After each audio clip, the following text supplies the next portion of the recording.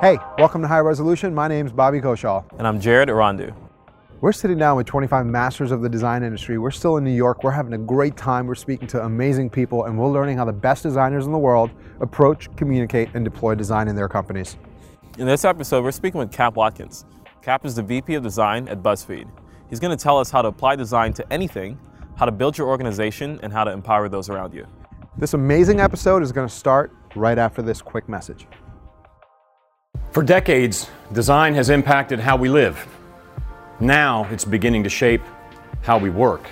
Here at IBM, design thinking has given us a new framework for teaming, for co-creating with our clients and users. It's helping us make decisions faster, and it's keeping humans at the center of everything we do.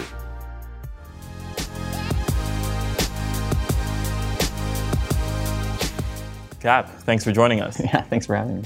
All right, so first question. What's one thing about design that's clear to you that you don't feel is as clear to other people? I think that the simplest way to say it maybe is I don't think we're as important as we think we are. I think like design, I've been thinking about this a long time. Like when I first started in design, I think a lot of designers were having to do a lot of work inside their companies to make design like heard and have like a seat at the table and to be a discipline that wasn't just about like making something look a certain way, but to be part of defining how something worked. I think that was when I started, it was 10 years ago. I remember listening to all these podcasts from different like design leaders at the time about like the struggle of that. Like how do you get people to buy into design? And I don't feel like we've ever lost that chip, like that idea that like we need this, like we need to be special, we need to like, it means be more than what we are. But I feel like in most cases we've kind of accomplished what we set out to accomplish, right? And I feel like now we're at a place where we actually need to come back towards the other disciplines, like bring people with us, like bring engineering with us, bring product with us, bring like these other like business with us. Into those conversations where almost like we started to push them away, like push them off the table a little bit. And I don't know that I feel great about that, that we've done that. So how then would you frame what a designer is supposed to be doing now? If it's not all the stuff that we've been, that we've been talking about for the last decade. No, I think it's the same. I don't think that it's about doing something differently in terms of our job description. I think like the job is still to help define how things work, to define how they look, to marry that all together into an experience that makes sense and is delightful and impactful for the business that you're in. I think our job actually, maybe the thing we should add to our job is, again, like making sure that we're giving a voice to everyone else and not a voice through our lens, right? I think we're going to probably talk about the term design thinking at some point in this conversation, which is let me make note of that. That I hate, that I think is exclusive, is like prohibitive to other teams and other people, and I think it's like the job you have is to make the areas between design and other disciplines grayer. Like how do we start to like merge them back together? Because that's when like the best products I've ever worked on are when that's been the truth, that everything is just messy and everyone's doing kind of a little bit of everything and understands each other because of that. We've worked a long time again to like get people to empathize with design, but like now it's time to kind of like we wield a lot of power now in this industry, and it's time to maybe like reach back out to other teams. Mm-hmm. So give us an example, right? You mentioned something interesting, that the job of design, when applied correctly, is to make everything grayer and things are messy. And when things are messy, better work gets done because of it. I want to climb down from the abstract and come into the real world. Give us an example. Well, if you're a small startup, actually, that's usually just how it is. Yeah. I think a lot of people in like a 4 or 5 person startup. That was the beginning of my career was all like very small startups. Where I would sit next to an engineer who was building the thing I was designing at almost the same time as I was designing it. Like, you're like, well, we have this much money and this much time, so we should probably run. And so like a lot of what we were doing is like I learned to code, right? Because like it would help him to not have to do certain parts of the code, right? So we could work on the bigger problems. Yeah. And he learned to like quickly make design decisions in a similar framework to me. And so we were constantly like passing back and forth sitting right beside each other, like showing each other what we're working on and like getting feedback in real time. And that was like a really strong like collaboration, obviously. And then like in a larger example, so I worked at Etsy before BuzzFeed. And at Etsy, I don't know if, it's been a couple of years, so I don't really know how it works anymore. But when I started, everybody in the entire company on their first day deployed the website to production. Code.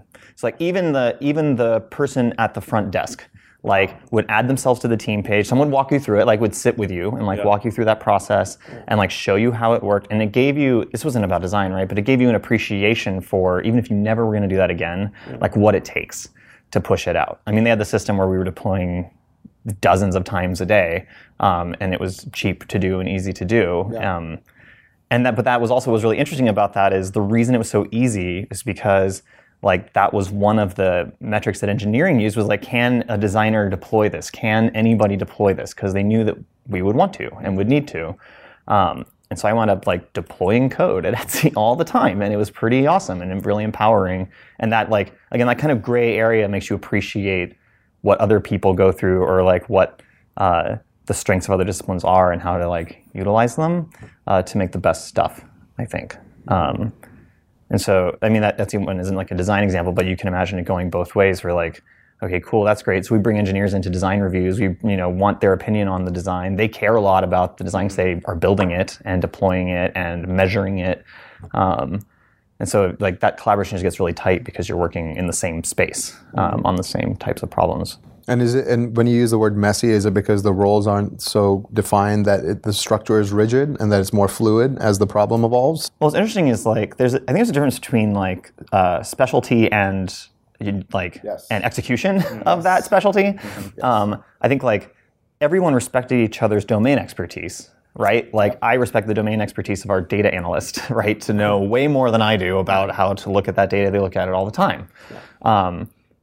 I may ask them like questions and like challenge assumptions that they're making, right? But at the end of the day, like they are the domain expert and I trust them. Or an engineer, right, who's building something and they're telling me like, oh, this is really hard. We may have a very long conversation about why it's hard and are there easier ways we could do this? And I'm going to disagree. But at the end of the day, like their domain expertise is why we're having that conversation in the first place. And so product designers at Etsy and at BuzzFeed, which we'll talk about later, like are defined. I think like people know what their job is. But actually, I can't speak for other disciplines, but at Etsy, like, and now here, like the job descriptions for product designers include product and engineering elements to like kind of force that issue. So designers do write code at Etsy.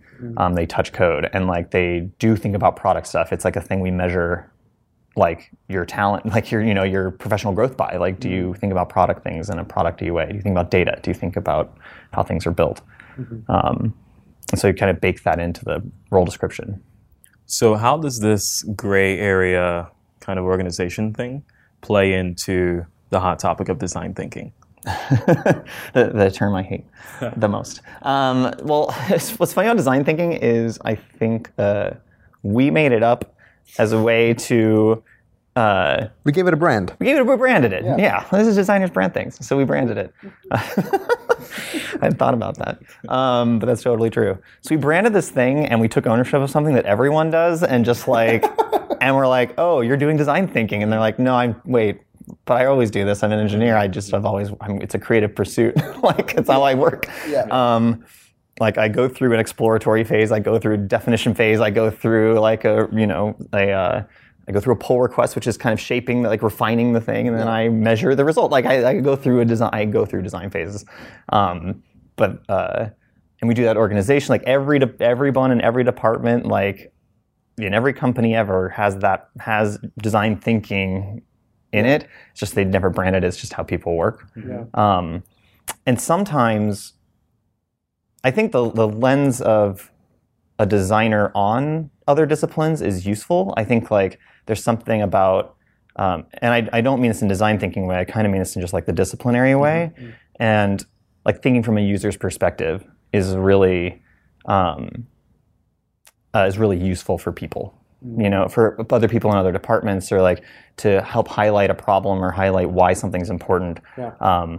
And I think instilling that is really useful. I don't know that I would call it design thinking necessarily. It's more like thinking about the end user at all. And no matter if that's an employee that works here, if you're in HR, or if it's like the other engineers have to look at your pull request, or if it's about your team, or if it's about the person using your product, right? I think and again, a lot of teams do, a lot of HR departments, that's all they're concerned with is the end user, right? They think about that all the time, and they just don't have, they've never like branded it or described it in that way.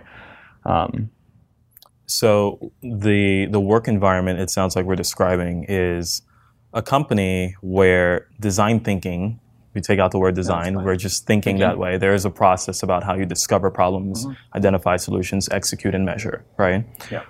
Designers are now moving into a messy environment where they are learning the skills of their counterparts and hopefully getting the same the other way around, right? And that sounds really interesting to me. What I'm curious about now is, there's many people who say that design can be applied to anything, right? But very few who talk about what that actually looks like within a company then. So I'm really curious to hear how you think about that seemingly very abstract concept, especially within a company like BuzzFeed. Applying design to other disciplines and like problems. Yeah, you spoke about HR, for example, right? Like caring about the end user. Like I'm curious about other examples. Sure. So I don't know. We'll probably get into this later now, but I also I work across a lot of different. I'm not just working in design here. I work in the IT team, so I manage the IT team, which is one team that I work with, and then I also do a lot of kind of HR type things for the tech organization at large here at BuzzFeed. So most recently, we just had our annual review process company wide, but I was tasked with figuring out for the tech department what that process should even look like. What are the questions we should ask? What are the what's the rubric we should use to even give peer feedback? It should just be an open form. Should there be some rubric that can help people manage that? I've been doing that for a while. I did the mid-year reviews last year. I helped with the annual reviews before that. So I've been kind of doing this for a while, and it's not even design thinking. It's kind of the iterative process, doing this over and over, and again thinking about it each time, what went well, what didn't go well, how did people respond to this, to the type of feedback they got. I've evolved that over time.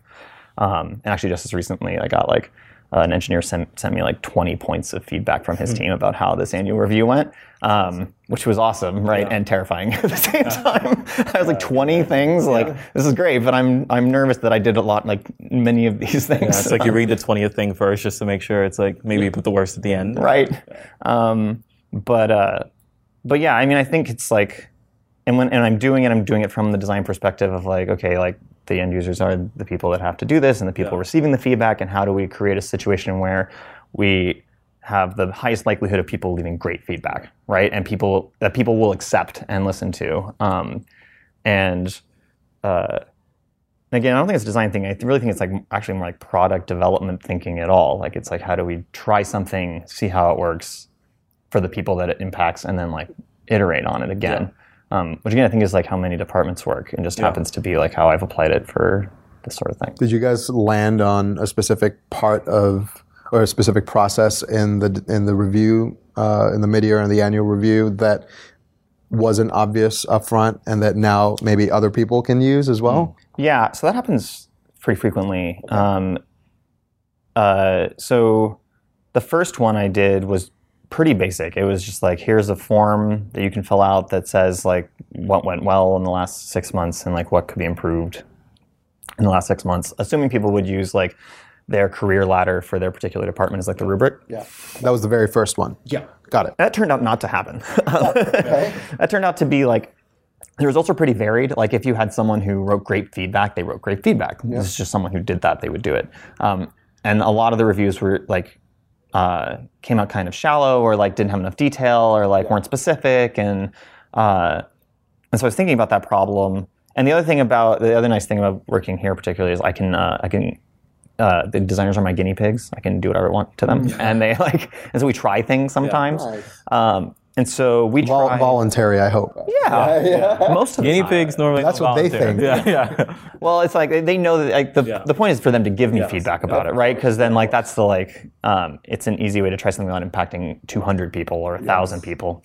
And so we wrote up product design leadership principles. This is something that I'd seen at Amazon that I actually felt was really useful in terms of a rubric for they have these, you can see them online. There's a leadership principles list that they have used company wide, and that's what you use for reviews at Amazon. You pick a couple for each person that you're peer reviewing and for yourself, and so we tried it. We wrote our own principles. We looked at a bunch of different companies and kind of put together what we thought represented us on the design team for leadership, not design skill. And we used that, and it seemed to actually result in really strong feedback. Because it gave people something to latch onto to say okay, this is the thing. I can write examples of why this is the thing. And I'm not trying to conjure up a category. This is categorical. So we tried that, and it worked really well. And then it was oh, we should apply this to the tech team. That seems useful, because what started happening was the engineering org found out about this document, and I got pinged by the VP of engineering, and he was like, hey, can I just copy this and find and replace design with engineering? Right. And I was like, well, if you're going to do that, we should just make these tech wide, right? Yeah. So worked with the leadership team, and we adjusted some of the principles to make more sense, and added a couple that I hadn't thought of, right? We kind of iterated on this document. And we used it for the mid-years, and we used it again for the annuals, and we're probably, it's still it's a living document. We need to work on it even more than it was before, but I would say overall the type of feedback we've gotten is better than it's ever been. So it's been really interesting to see that. When I started here, I used design a lot to try out ideas, and then if they worked, to spread them if they were spreadable, or if people were open to them, and that's been working really well. Can we? You wrote I forget the name of the article, but you actually wrote an article about the power structure or the organizational structure, where you start at the CEO, orders go down, and you flip the pyramid around, and you created not a power structure but a support structure, right?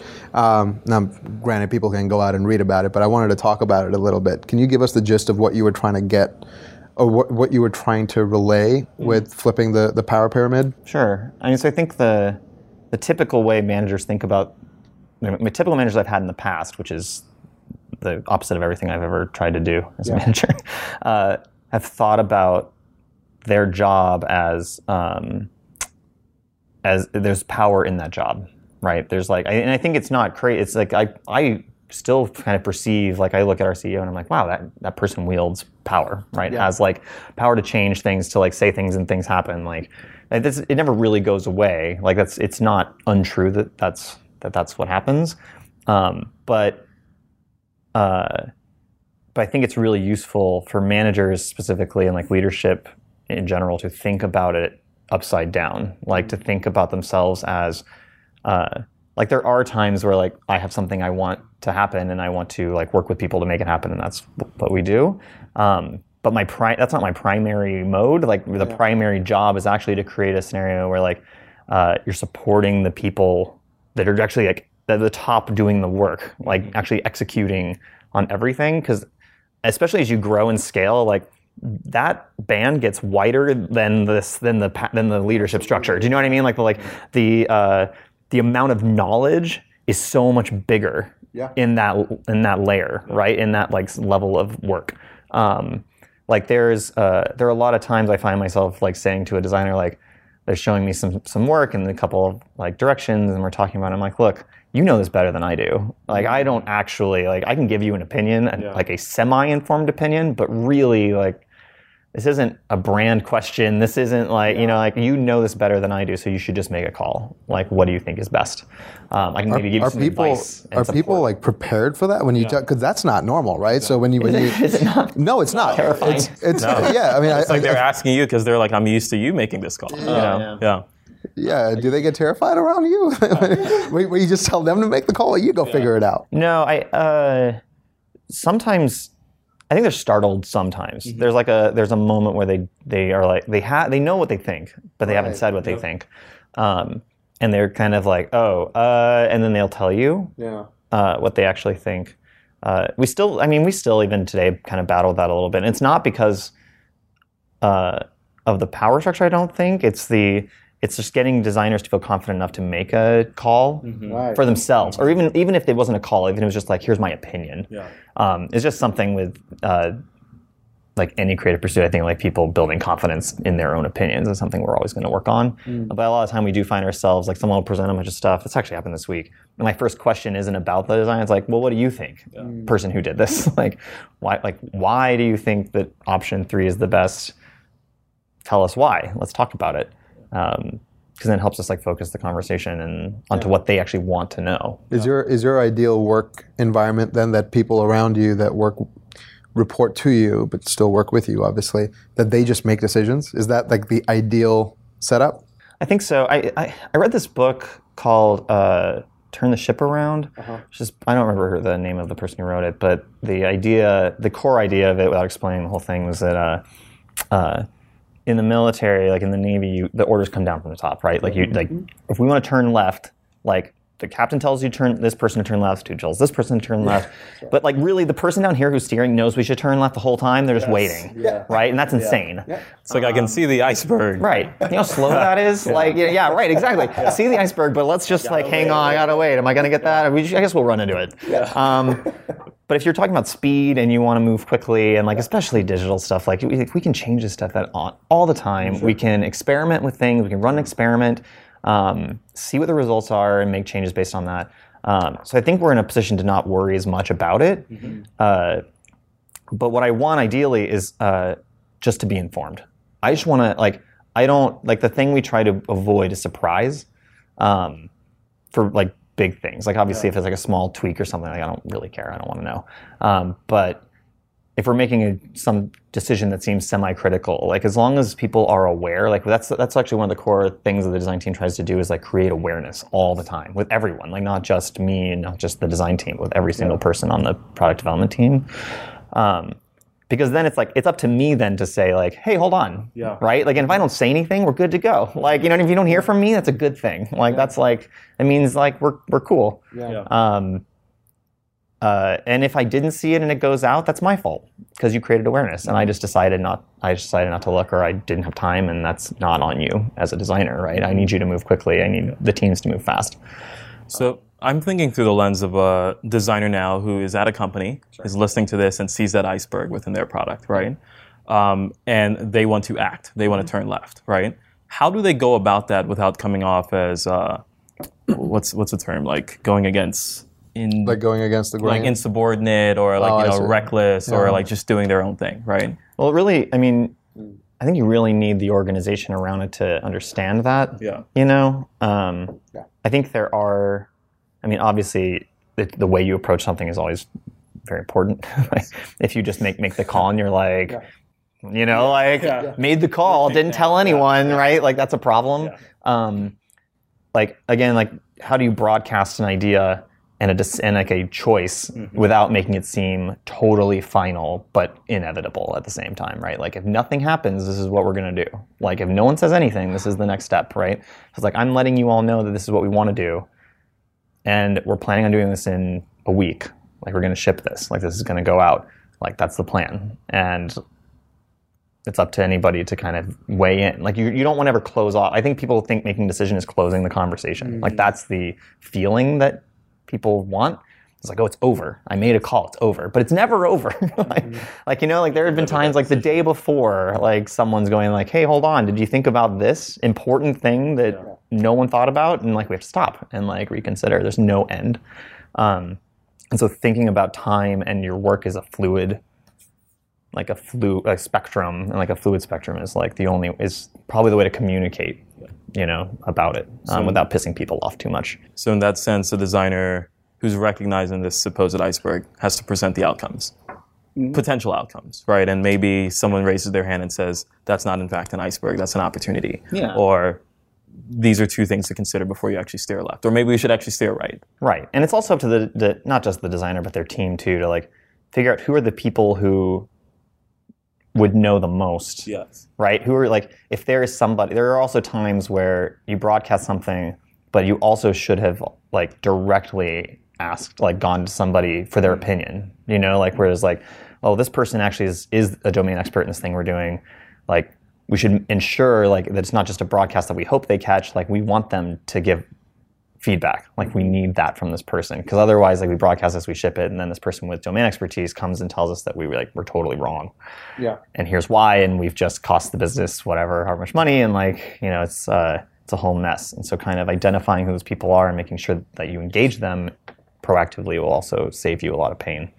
So it's not looking at this process as red tape. It's informed decisiveness. You want to make sure that you can make decisions, make sure you're informed when you make them. Don't be a rebel. That's the gist of it. Right. People look at stakeholders as deciders, but they're not. It's all collaboration. It's like, who are my collaborators? Like, who knows the most, right? Like, who am I going to get the opinion from? As a manager, do you feel the sense of responsibility that your people's happiness is your problem, or is it their problem? It's both of our problems. I think there's only so much that I can do to make someone like happy with the job that they're doing or the team that they're on. Like, there's responsibility all over the place, right? There's responsibility to the people they work with. There's a responsibility to the person who's on the team to frame things for themselves in a way that is healthy and constructive. I think I am here to help maybe reframe things, or to point them in a direction, or to give them advice on how to think about a problem that they're having, whether it's interpersonal or with the product or the process or whatever. But like, it should be rare that I am like reaching in to like touch like a team to like, oh, this isn't working. Like, I'm gonna reach in and do something myself. Like, means something's horribly wrong. Like that. Like, this is not working. And I think I can think back to in my career to times where like I wish someone would have done something, but really I should have done it.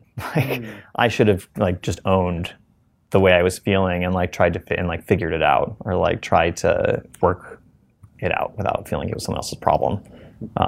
So I do feel responsible to a certain degree. Like, I feel like I need to create an environment where people feel like they can be transparent about how they're feeling, so we can help them. Right. But at the end of the day, like, again, like, I can't force someone to think a certain way or feel a certain way. I can only try to create the situation that they will be most successful in, and that's kind of it. So creating that environment where the team feels like they can be transparent, sometimes that coincides with feeling vulnerable. Mm-hmm. So how can leaders help make their teams feel protected? Yeah. I think protected might be the wrong way to look at it. It's mostly about just like, being able to be vulnerable is like the real part of it, and it's not about being protected from the outcome of being vulnerable, right? Because like that's also like just not healthy. Like, you need to like, there's going to be impact sometimes from decisions we make or feelings we have. Yeah. Something I do a lot is I try to talk to my team, or like in one-on-ones or whatever, about the problems I'm having.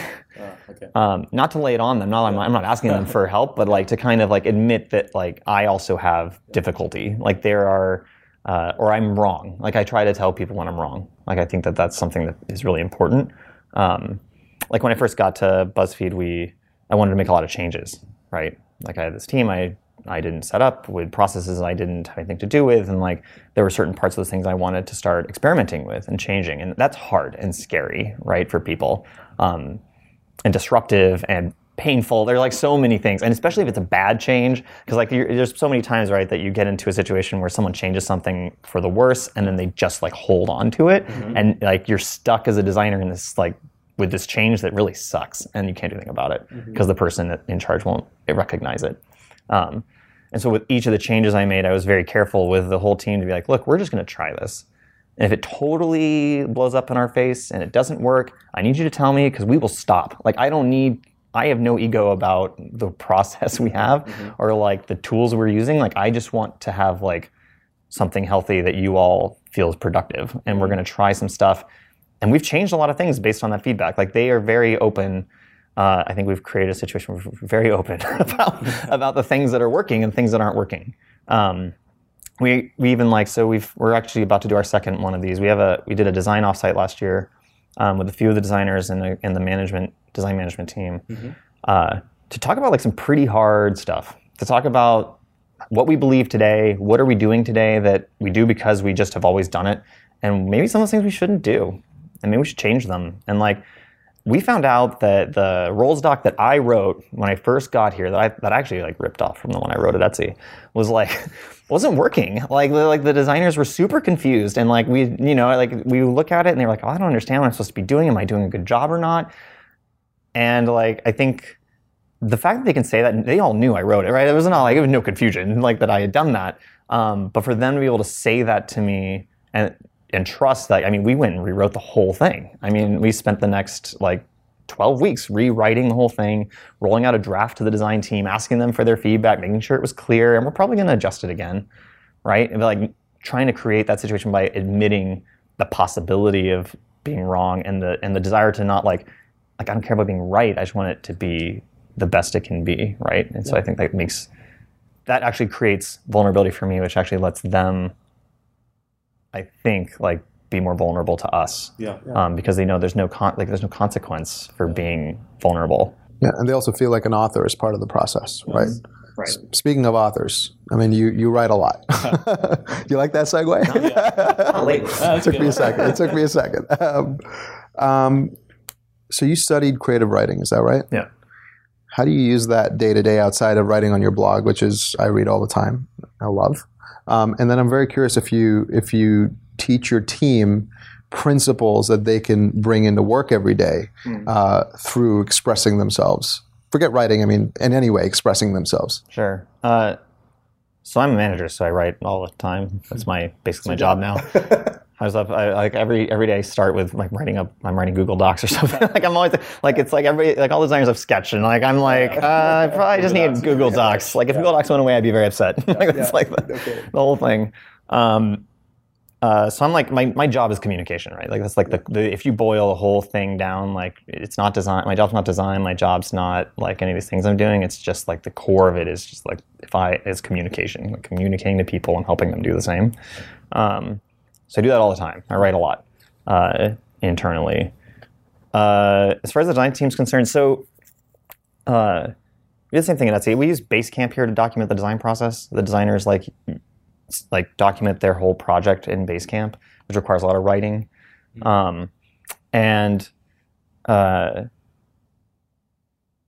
That's something we're working on. I don't know that I can't claim to have like instilled any principles of communication in them through that. I think we work with them a lot on it because it's hard. Like it's hard to, it's hard but important to be able to explain complicated concepts succinctly. And this is something I've noticed recently that we do a lot as designers. Is like when we're working on something hard and we start to explain it to somebody, whether it's in writing or like in person, we try to explain everything. We try to be comprehensive about how complicated this is, because we feel like, well, we understand it. It took me a long time, so I need to like tidal wave you all this information. And I think like as a writer, that's not something you never do. You never do that. Like you try to like cut it down to like what is the essence. What do you actually need to know? What does this person have to know to understand what I'm saying? Or even what do they need to know enough that like they could ask a question about it, then I can answer. Like giving people more of like spending less time explaining and more time like answering and allowing for questions. I think is something that like we've been thinking about a lot lately in terms of how we communicate our work to each other and to other departments. Because again, like we kind of overload people with information still. It's not just design, but like that's something on the design team we think about. How are you doing that with the team? Is like writing something you encourage them to do? Yeah, so actually we just started this tech blog, which is pretty cool, and so we've been kind of challenging the senior designers to write for that blog. We had Is this like internal or external? It's external. Okay. So it's I think it's just tech.buzzfeed.com maybe. That's probably wrong, but but anyway, like it's like so we have like we did have a design blog for a while, and we had a few of the designers writing for it on Medium. We should use Medium, and like we wrote about the CSS framework we rolled out, and it's like the designer who worked on it would write the post, and then we'd do like I would help do a pass on it and give them some feedback and mark it up in Google Docs, my favorite. And then we'd roll it out, and so like that was helpful. It's not the same though, right? Like it's like writing like a post about something. There's some similarities between that and explaining your work in a succinct way, but like it's a little bit different because you're trying to like it's a little bit of PR at the same time. The Basecamp thing we're still working out how to help people with that, whether that's like just forcing a framework that's simple Like that's something that's like constraints are good, like creating those constraints to like really just like, this is it, this is all you should be writing. And like over time kind of loosen that as people get comfortable with that and it becomes a habit. But I think that's just something we're always working against it. I mean, we're going to hire more people. We're going to have to, it's like everybody's different skill sets and we're going to have to work on that all the time. So. For decades, design has impacted how we live. Now it's beginning to shape how we work. Here at IBM, design thinking has given us a new framework for teaming, for co-creating with our clients and users. It's helping us make decisions faster, and it's keeping humans at the center of everything we do. Of course, we're inspired by our design program, which is over 60 years old. But today, IBM employs more than 1,300 professional designers, and we've certified more than 60,000 IBMers in the practices of IBM design thinking. The result? Diverse teams working more closely than ever with our clients, their users, and our partners to create modern solutions that provide differentiated, human-centered outcomes to the world. We'd love to share this story more closely with you, and I hope to see you soon at one of our IBM studios worldwide.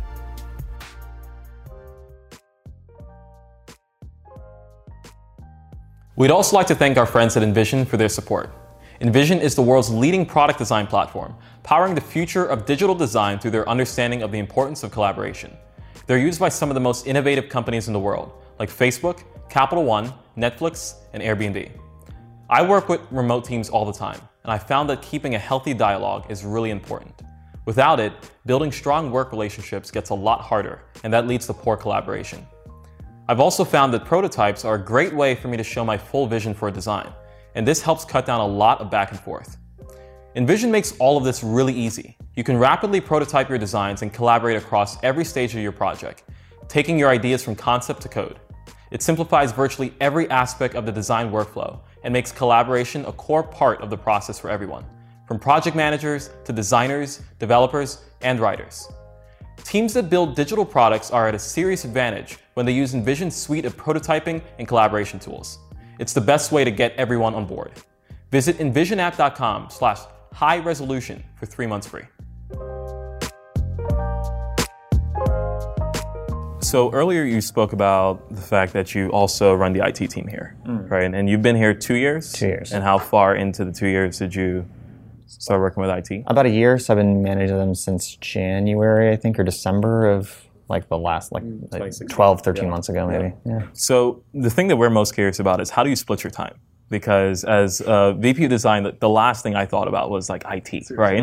But it's actually pretty awesome. Like you spoke about what that relationship looks like. So yeah, like what does a day look like or a week look like for Cap?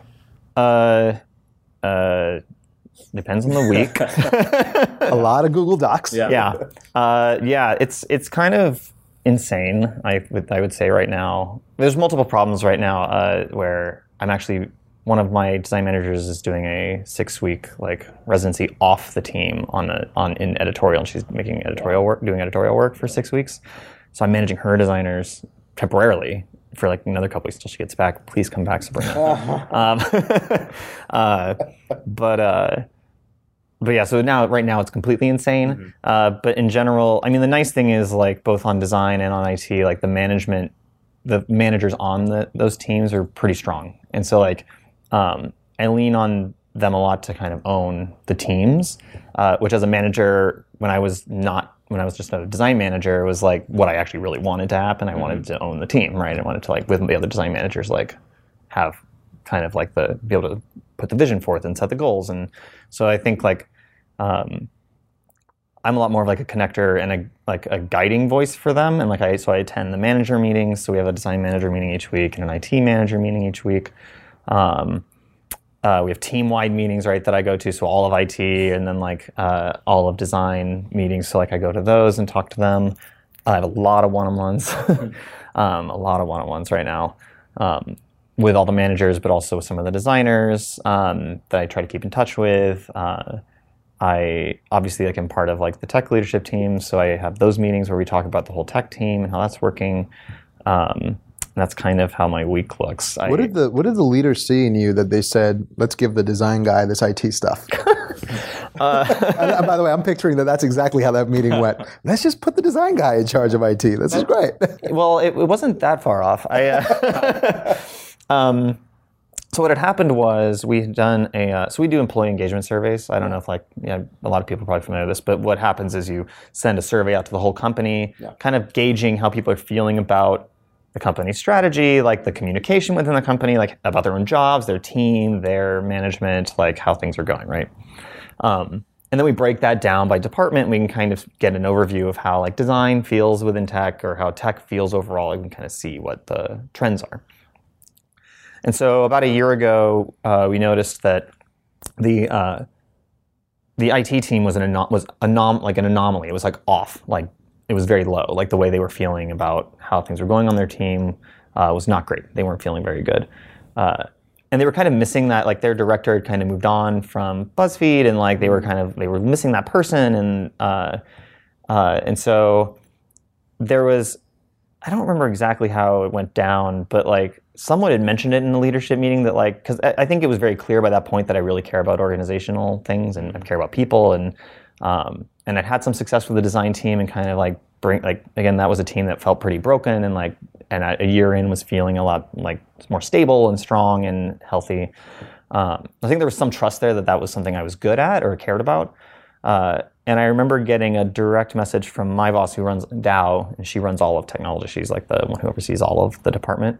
It was like 11 o'clock at night, and she like messaged me on Slack. I wasn't even online. I was like on my phone, and she said like, "Hey, like, were you serious the other day about managing the IT team?" And I was like, "I never said that."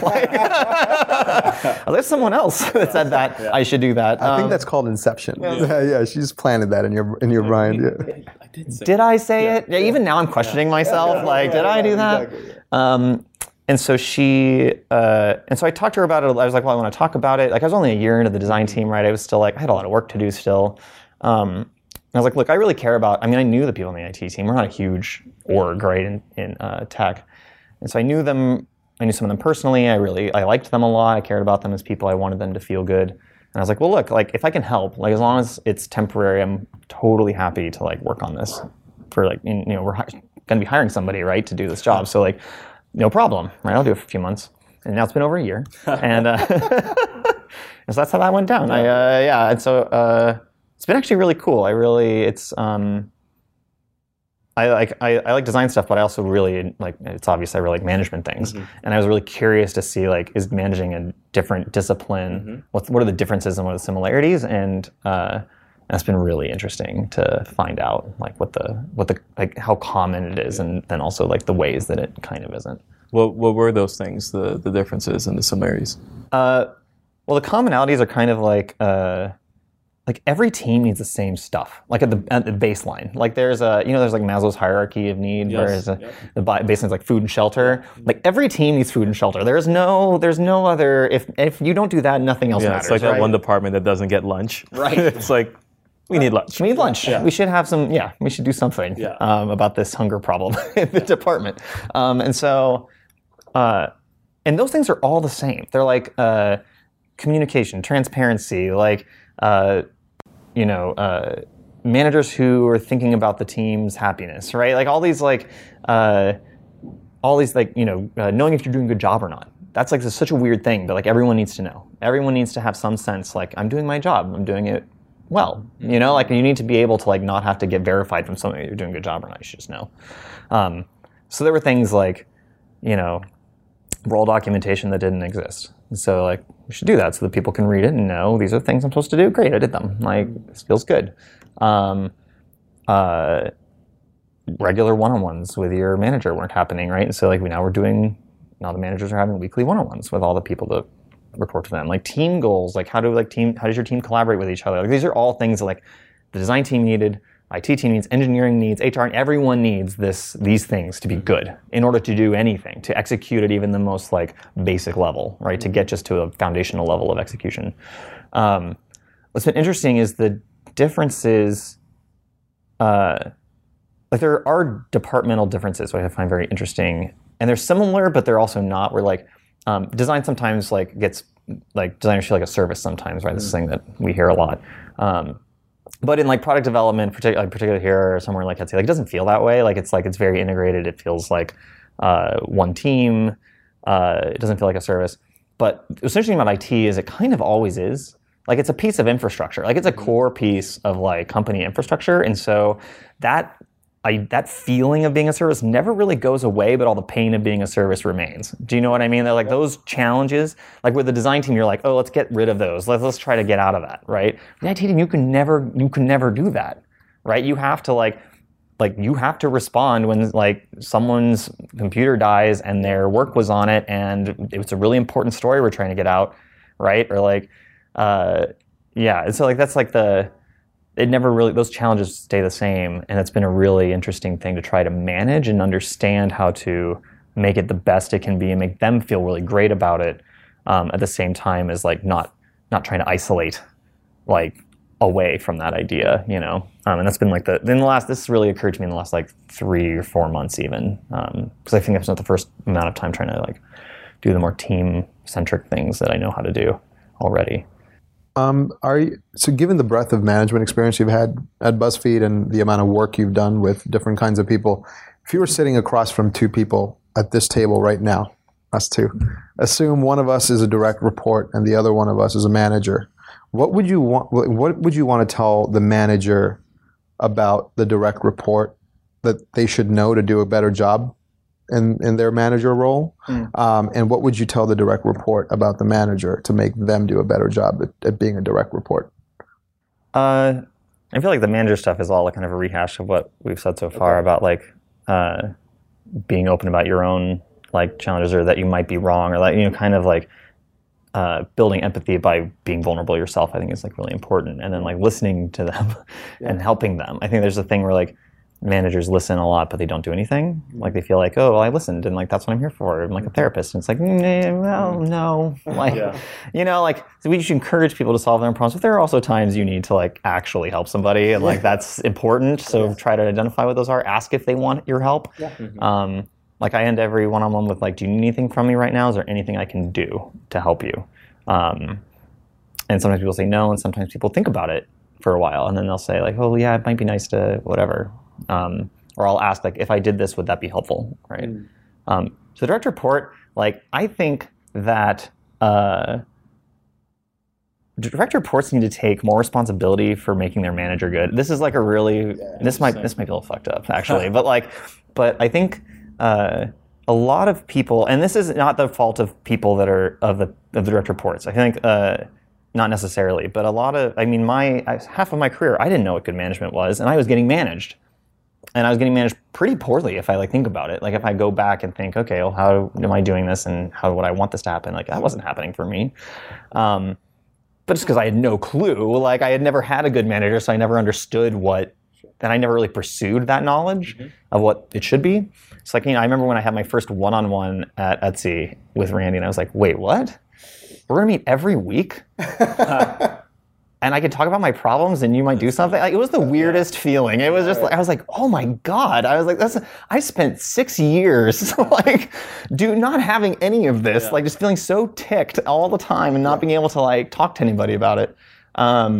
It was insane. I just, and what's really, the funny thing is the information's out there. Like I think management books are not just for managers. I started reading management books before I ever became a manager, when I was still like a direct report. Because I just wanted to know, like I had gotten to a place in my career where I was just like so frustrated with management that I just needed to know like why it was so bad.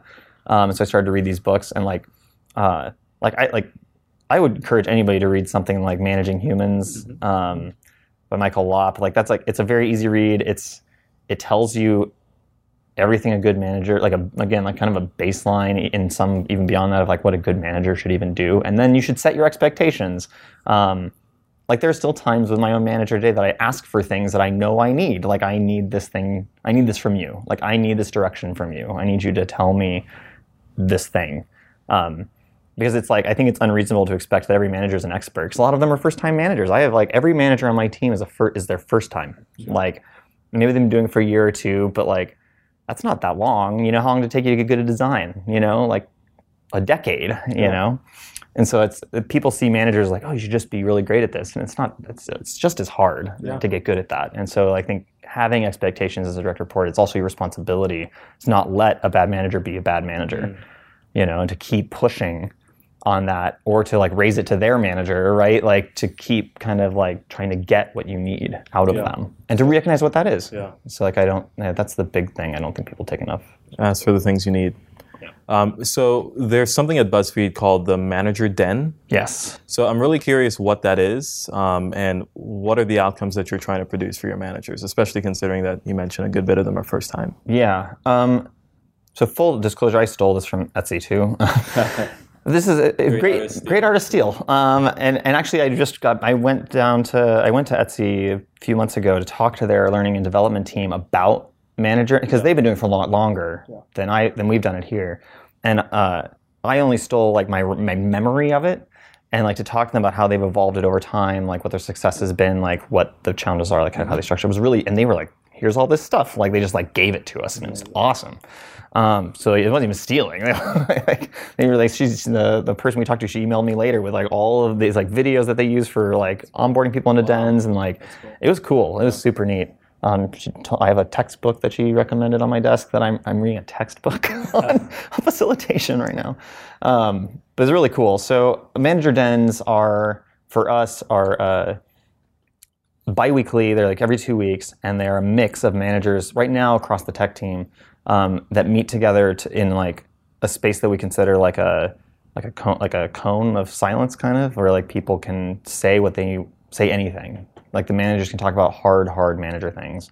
It's like you have a design review, you have a design critique, and people can get vulnerable in that critique. Ideally, you can give each other feedback. You can like talk about how hard the project is in that design critique. And like managers don't have that. Like managers don't have that outlet. They have their manager, and that's kind of it. And the other thing I've noticed is like a lot of bad managers also have bad managers. Like that's not uncommon.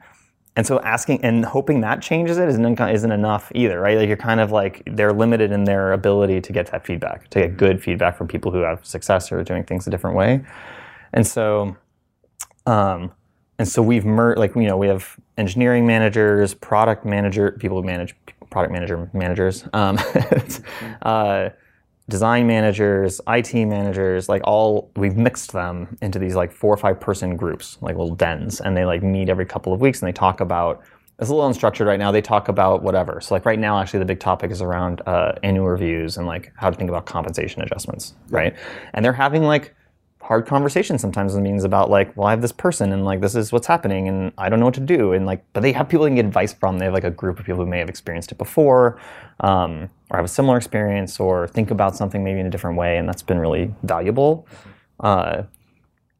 We talked about, so we're retooling them right now to be better, and we're going to include another department. We're going to start including some editorial managers very soon, and the person I work with is on Amy and I. We were like, oh, we should pause the dens for like 3 or 4 weeks so we can like really focus on retooling this thing. And we suggested it to the people in the dens, and they were like, no, like we are not stopping. They were like, don't pause this. Like they were like really like, Don't touch this. Yeah, they were really like, wait, don't do this. This is super valuable right now. And like, so we just were like, okay, keep going. Like it's fine. Yeah.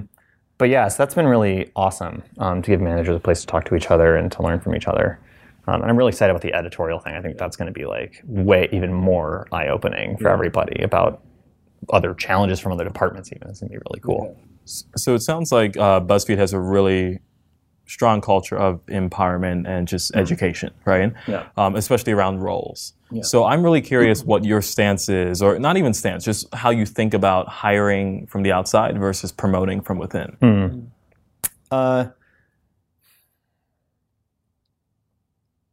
I mean, in terms of management stuff, ideally we're promoting within. Like, I mean, that's always ideal. I think we're in a funny situation right now where no one on the design team wants to be a manager. They all want to be designers. Like, we've talked to them all, and everyone's just like, I'm good. I want to be a senior designer. I want to be a staff designer. Like, they're all like on that track, and they want nothing to do with what we do. So we have no choice. Like, if we want to hire a manager, like if we need a manager, we're kind of hosed. We have to go outside. But ideally, like, yeah, I mean, it would be great to be able to cultivate that internally, because it's just like, I remember when I got to Etsy, I came into Etsy from the outside as a design manager. I came in as a manager, And at the same time, 2 of the designers were promoted to design manager. We were the first 3 design managers at Etsy, like that had ever existed outside of Randy. And those the 2 people, Kim and Jay, the other 2 design managers, had been there for a while. Like they'd been there for a year or 2, Jay for a little bit longer. So they had a lot of trust already built up. Like designers already knew who they were, they knew their work, they knew how they interacted with each other.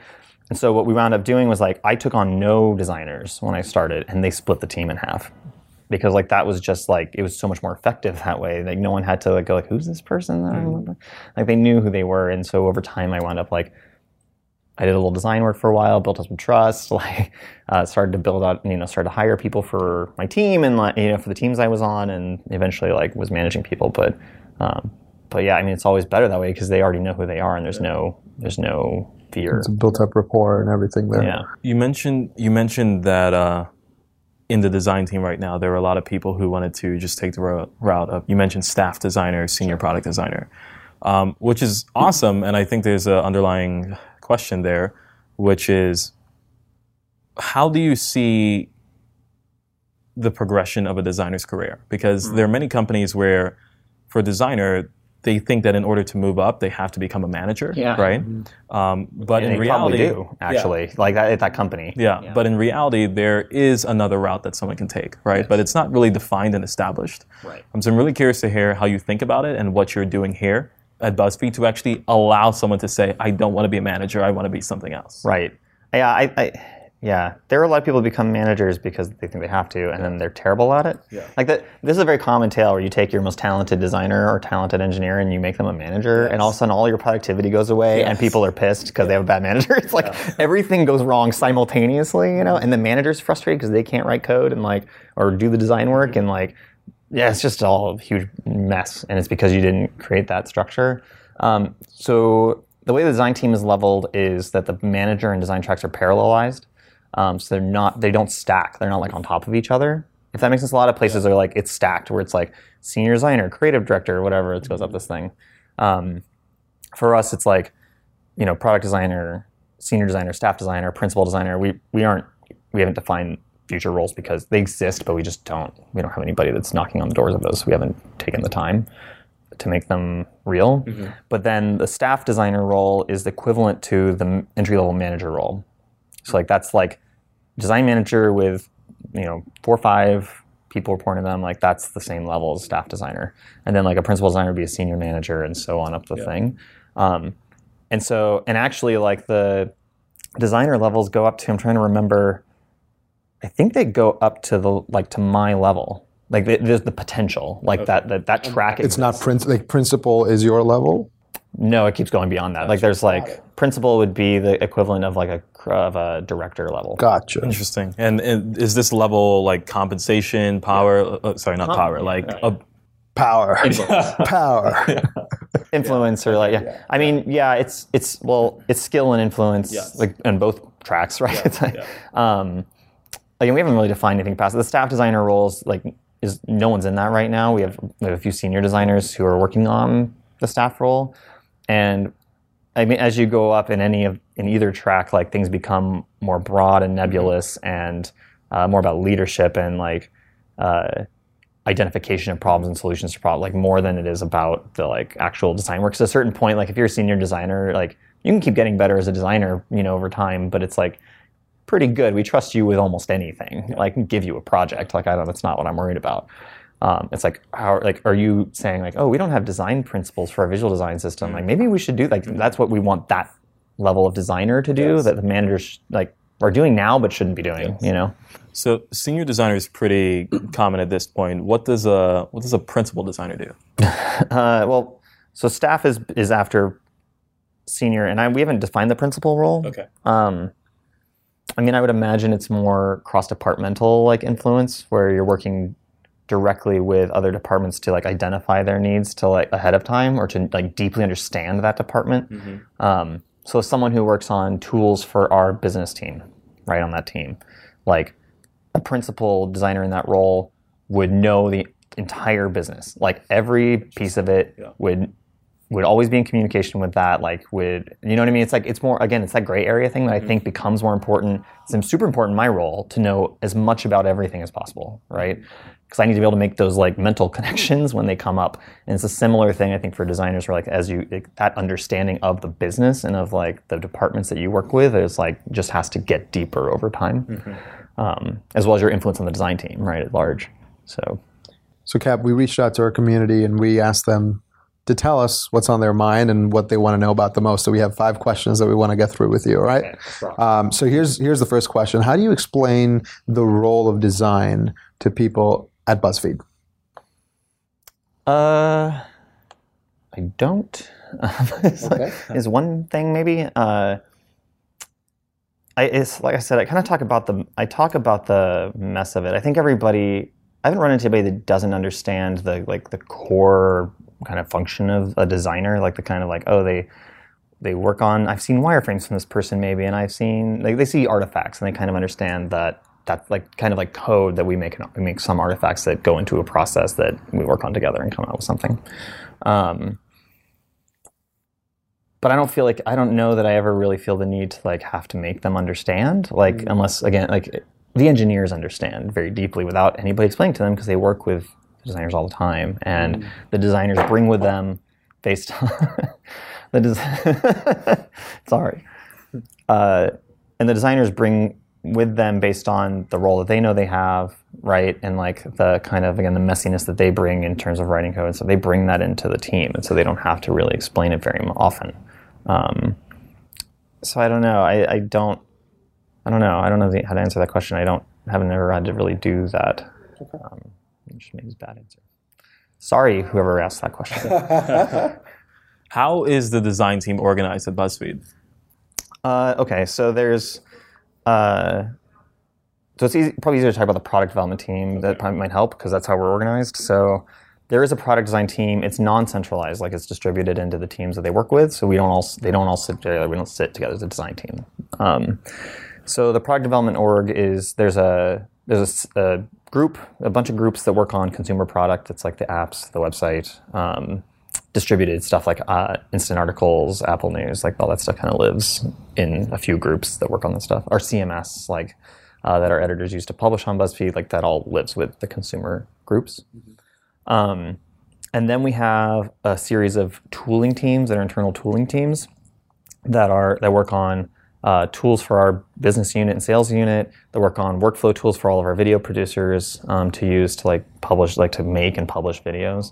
And then a learning tools team that works on more like analytics tools or like data analysis tools for content for the people that make stuff here to like understand how their video did or how their post did and how to like improve upon it. And so engineers and product people and designers are embedded into those areas. And work in tight teams. So they're like working like 4 or 5 people, a couple engineers, designer, product person are all working on that thing together. And every once in a while, like that'll shuffle, obviously, depending on need and business strategy and stuff like that. But that's basically the organization. And they're like design managers that like, that manage specific groups and the designers within those groups. And so that's like, so that they are also semi-accountable for the output and the outcomes from the groups themselves. So it's not like managers just managing random designers from different places. They're managing them directly because that's the group that they manage. I want you to put yourself in the shoe of someone who might be the only designer in their business. Been there. There we go. How do you convince the leadership in that business of the value of design? So there's a couple things. I feel like the first thing to know is if you got hired as a designer, they must value something. They must value it in some way. I think it's mostly about, again, like their perception of what you do maybe might be different than what your perception is of what you do. Although, like, you should bring that up maybe in the interview process. Oh, okay. It's like I don't think I've ever been blindsided by, I've worked at 3 different startups as the only designer in all 3 of them, and I don't think at any point was I ever like, man, like, they don't understand what I'm doing here. Like, they all definitely knew what they were hiring me for. We talked about it in the interview process. They even, like, and a couple of them even taught me some stuff that I should be doing that I didn't know I should be doing. And so, like, you should be vetting that ahead of time. but then trust that like if you got hired, they value you because they did it. They're paying you. Maybe they heard they need a designer, so they hired you. But then, like, they are paying you to be there, so they want to get the most value out of you. So I think it's about like proving that what you have to bring to it is valuable to the business. So, how do you measure and present design results at BuzzFeed? Yeah, so we don't measure design results. We measure product result, like product outcome. So like we do a lot of A/B testing. So I'm product managing the A/B testing like tooling team. And so like I've been doing that for like about a year. And so we have tooling that lets people run A/B tests pretty simply on BuzzFeed on all the consumer products. So we measure that, right? Because like we've done great, what I think is great design work that performs extremely poorly. And we've done design work I think is just kind of okay that performs pretty well. Like, I mean, it's kind of like, and at the end of the day, I'm not here to make design successful. We're all here for BuzzFeed to be successful, right? We're here to make the business successful. And if we're making calls based on our ego or based on our discipline, like that's probably not a good idea. And then on the tooling teams, we like those teams are very hyper connected. All of their like users are internal. They're all here, right? They're all in the building, or they're all in the office in LA or in the UK, and so they're in tight like communication with those teams, and they are working on those tools, like testing those tools with those teams, like giving them early looks at things to play with them, and like give them some feedback, and like that's like kind of like user happiness and like of using those tools is like kind of what they're measuring in sort of an unofficial way. I'm hiring a user researcher this year that I want to work on like making that a little more measured for those teams, because I think that would be really useful for them to not be kind of guessing about where they're at with that. But yeah, so like design success isn't like a metric. It's more about the output of like engineering and design and product, and what is the result of that. So we can end with this last one. As the function of design continues to evolve, what are some roles and methodologies that you think will emerge over the next 5 years? I think design will be a lot more invisible over time. This is something I've been thinking about a lot lately. I mean, you look at stuff like Alexa or Google Home, and these are just like the first things. Like someone's designing those systems. I know some of those designers, and like you'll never see. It's not visual. You'll never see it. It's a system. Like there's a system design happening that like the design thinking is extremely useful.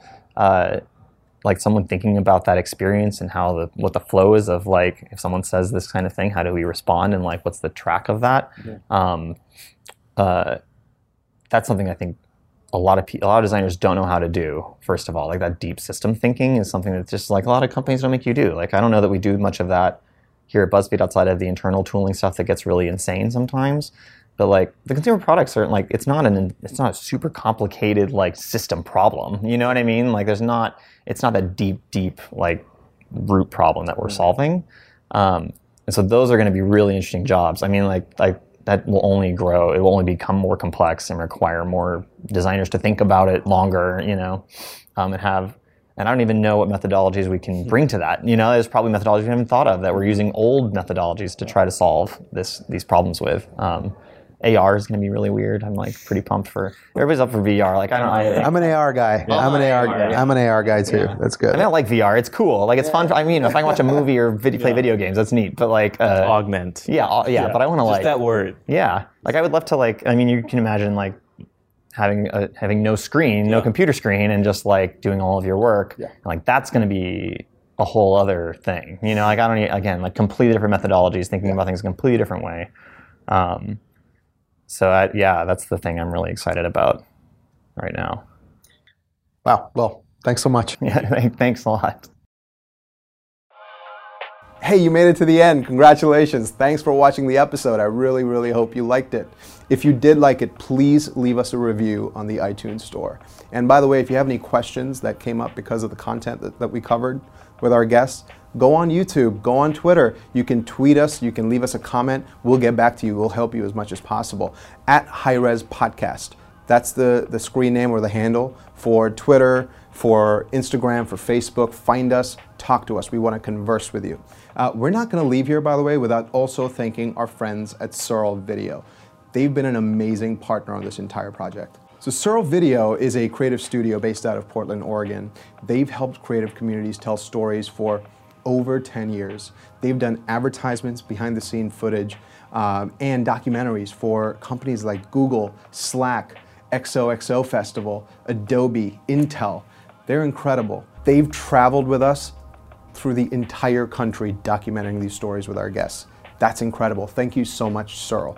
Listen, if you're a startup looking to elevate your product, if you're a big company looking to humanize your brand, if you're someone in the creative community who just wants to tell a story, you've got to check out the team at Searle Video. It's searlevideo.com, S-E-A-R-L-E video.com. Check out our friends at Searle. Thank you so much, guys. You guys have been incredible on this project.